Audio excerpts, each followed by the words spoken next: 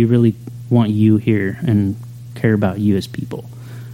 So with that, we're going to now transition to Afterglow, which is simply a time where anybody here in the room is able to respond or comment or question, and we just talk in a group setting instead of back and forth to me about this topic that I've laid out today. And so, yeah, with that, I cede the floor. That's right. The floor is open for questions. The floor is open. I think that idea of a tyrannical God, of God as a tyrant, that, as you expressed, was kind of ingrained in you and conditioned into you, and I know that was also for me. I think that is a very toxic and dangerous perspective, not only for a person internally, for their own mental security, I guess, but also for how you move through life and interact with other people. Being scared of that judgment day, or living in it promotes a mindset of living in fear, I think. And I don't say that to dispel anybody's worldviews, but maybe just to challenge and say, how much healthier would your interactions look if you didn't think there were a scorekeeper up in the sky with a notepad taking notes and giving you demerits, taking crowns or taking jewels off your crown, for whenever you die or whatever. I think even maybe not even necessarily going so far as humanism, or atheism or any iteration of that, but just kind of saying, even within Christian terms, maybe saying, okay, we're the body, you're the hand, you're the foot of God, of Christ, and so choosing to engage with people with that pretense, I think, or that pretext is a lot healthier than just kind of throwing your hands back, and it can even promote, I think, a mindset of laziness, an approach of laziness, saying, oh, well, it's all being handled, I don't have to be active or proactive, I don't have to engage, or even make decisions for myself or be responsible for my actions beyond them following these rules, these, 10 Commandments, I guess, so I fully agree that even if a person doesn't want to go so far as to speak with the terminology of the Death of God movement, I think that it is inarguably more effective to approach interacting with people, owning your choices and owning what you do, and realizing that what you do independently affects the people around you. Maybe there's even if you think there is a bigger plan, just kind of putting that out of your mind and saying this is not a healthy way to interact with people. Yeah. Well, thank you for talking. And first of all, I don't think of you as being an outlier. I think we're all outliers. And I think we all struggle to believe in God and to somehow make connections between the Bible and the historical church and what we see in our world. And I think that you often say things that are profound and that change how I think, that influence how I think. And so you're very much a part of this community, I believe. Secondly, as far as, I guess I was going to talk about revolution and worship. I've been listening to a lot of the old Afterglows and kind of seeing that we keep saying the same things over and over, that we want to be a venue where people can come and express themselves authentically.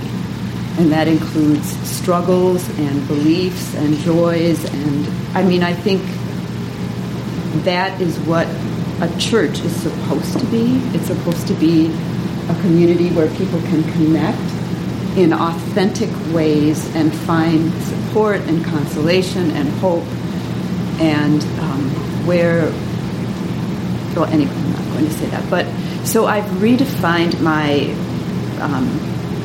definition of worship, because I've always struggled with, going to a church where they'll say, now it's worship time, and so that means they sing these, and excuse me if I'm offending anyone, but they sing these ditties that someone could write in 5 minutes, and they use a lot of words that we don't necessarily use commonly in our conversations without defining them. And to me, it's never been fulfilling. Vivaldi is more fulfilling, obviously, because that's a more eloquent, elaborate composition. But what I was going to say is, now when I come to church and I hear this, I hear Jay or someone read from the Bible, and then I hear someone talk about how we struggle with it and what does it mean and who could Christ be, and what kind of people should we be? How should we treat others, and why are there others? Because we're all human, we're all flawed, but precious in a sense. So to me, worship is hearing that authentic conversation and just the effect, the internal effect, that I feel like this is a Christ that I can worship. It's not because I say, I worship you, it's because after hearing who he, she is, and how there's a spiritual influence that's working in our lives, just the impact on my heart and who I am, I feel a sense of worship. I don't know if that made a great deal of sense, but just it's an internal posture to me. That's what worship is.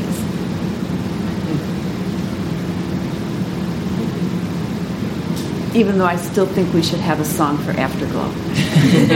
Afterglow! Afterglow!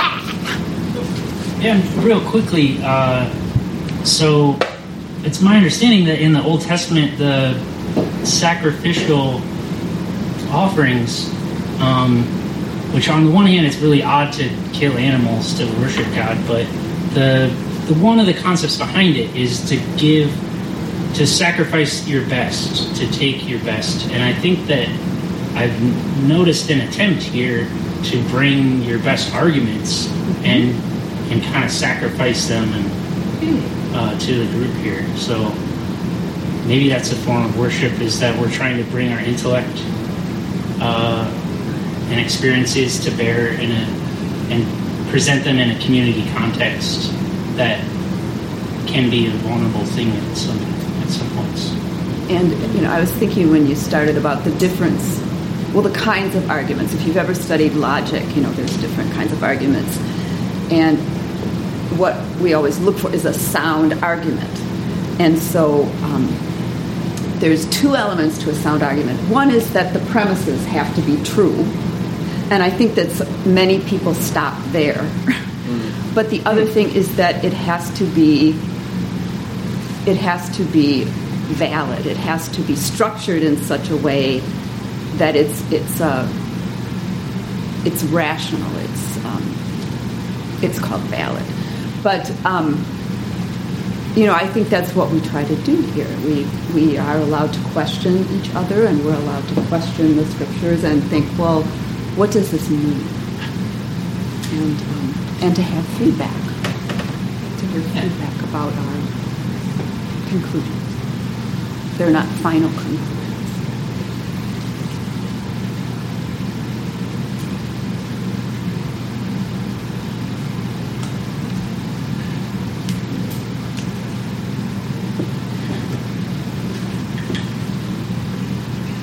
I like that. I know you and I have specifically talked about this before about I know it's quoted by Peter Rollins, and Nietzsche has that poem about the death of God, where it's like it makes a metaphor of now that, and of course it's not a literal. Maybe there are people who think that God is a being who literally died somehow, but the whole movement, the idea isn't that, it's like our conception of God or whatever has died. And it doesn't even, I don't think, address or comment on the factual, literal existence of a deity.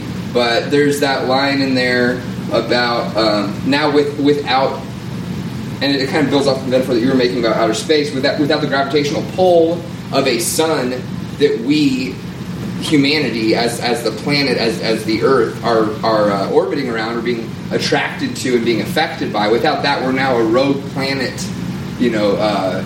just like being catapulted through cold outer space without any sun, without any structure, without the parental influence of a referee, in the sky or whatever it is. And I think that is a healthy way to say, okay, given where we are now, we're almost in a crisis mode, but not to where we have to scramble around and figure things out, but to where we're like, okay, with a fallen structure like that, what can we build from it and benefit ourselves and other people around us? So I like that metaphor of heavenly bodies, like you, but yeah, you're a heavenly body. And yeah, I mean, bodies also revolve around black holes as well as stars. Yes, they do. And black hole seems to be either like a bunch of mass, or I guess it's the opposite of nothing, really. It's condensed to the hilt. But that doesn't seem like a good thing to revolve around. Maybe you get sun. Do you get... Yeah. But suns die and become black holes. Yeah. So maybe God is a black hole, bro. Yeah, maybe we got some metaphor we can... Yeah, that sounds good. Well, isn't there more antimatter than matter?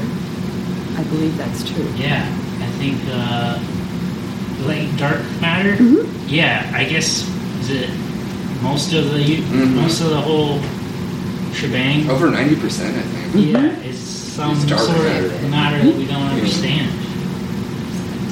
So yeah, it's hard to have. I mean, obviously, there's this new atheist movement that's like, for certain, like, God doesn't exist. Well, if you follow science, like, there's some weird stuff that it seems mysterious. Multiple universes, quantum physics, where particles can go backwards in time.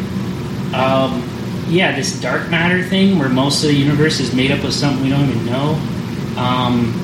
Maybe you should have a little bit more wiggle room or less certainty, because it seems like the thing you're trying to say, we have so much certainty in the science. Mm-hmm. Well, it seems like within science itself there's confusion and doubt, and all I'm trying to say is maybe you shouldn't just be like, all religion is bad, because there's a lot of weird mysteries within your own thing. And also, I don't have any problem with atheism, but with new atheism, with the militant form of it, it aggressively presumes a definition of God. And I'm not going to argue with anyone about whether there is or is not a God, but saying, okay, we define God, like stagnantly as this thing, as this set, as a conscious entity, and we reject that, with a militant energy, and so it's like there's a lot of presumption going into that, like, well, this little thing is God and it doesn't exist. It's like, well, it's presuming the atheist definition of God, and it's presuming the quote unquote believer's definition of God, I think. Yeah, straw man. Mm-hmm. Yeah, totally. Yeah, I guess maybe I should issue a challenge to the new atheists to be like, be an atheist of my God, a God that I don't know if he ever really did exist, but decided to leave heaven in a metaphorical way to become every human. Like, come on, man, deny that. Well, and it was, if you do believe in a historical Jesus, which I do, he was saying this whole system is evil, it's wrong. This is how you should behave. These are the people that are important, the least of these. I mean, these Pharisees, they're the ones that he spoke out against most vehemently because they claimed to represent God, and he said, no. So he was rejecting their conception of God, really. He was an atheist to the Pharisees' God. Almost. Right. Yeah. Right. Well, he wasn't an atheist, I don't think, to the Pharisees' God, but he was saying that the Pharisees don't know anything about. Right. Well, I guess he was an atheist, and I'm an atheist to American Christianity generally because it doesn't seem to have anything to do with Christ or justice or love. Unfortunately, yeah. So Make your own God, man. It's like a Build-A-Bear workshop. Yeah, but I think we're all atheists to that God. Yeah. I think it's called empire. It's true. Cool. Well, thanks everyone for coming out today, and feel free to stick around, chat amongst yourselves. But yeah, hope to see you again.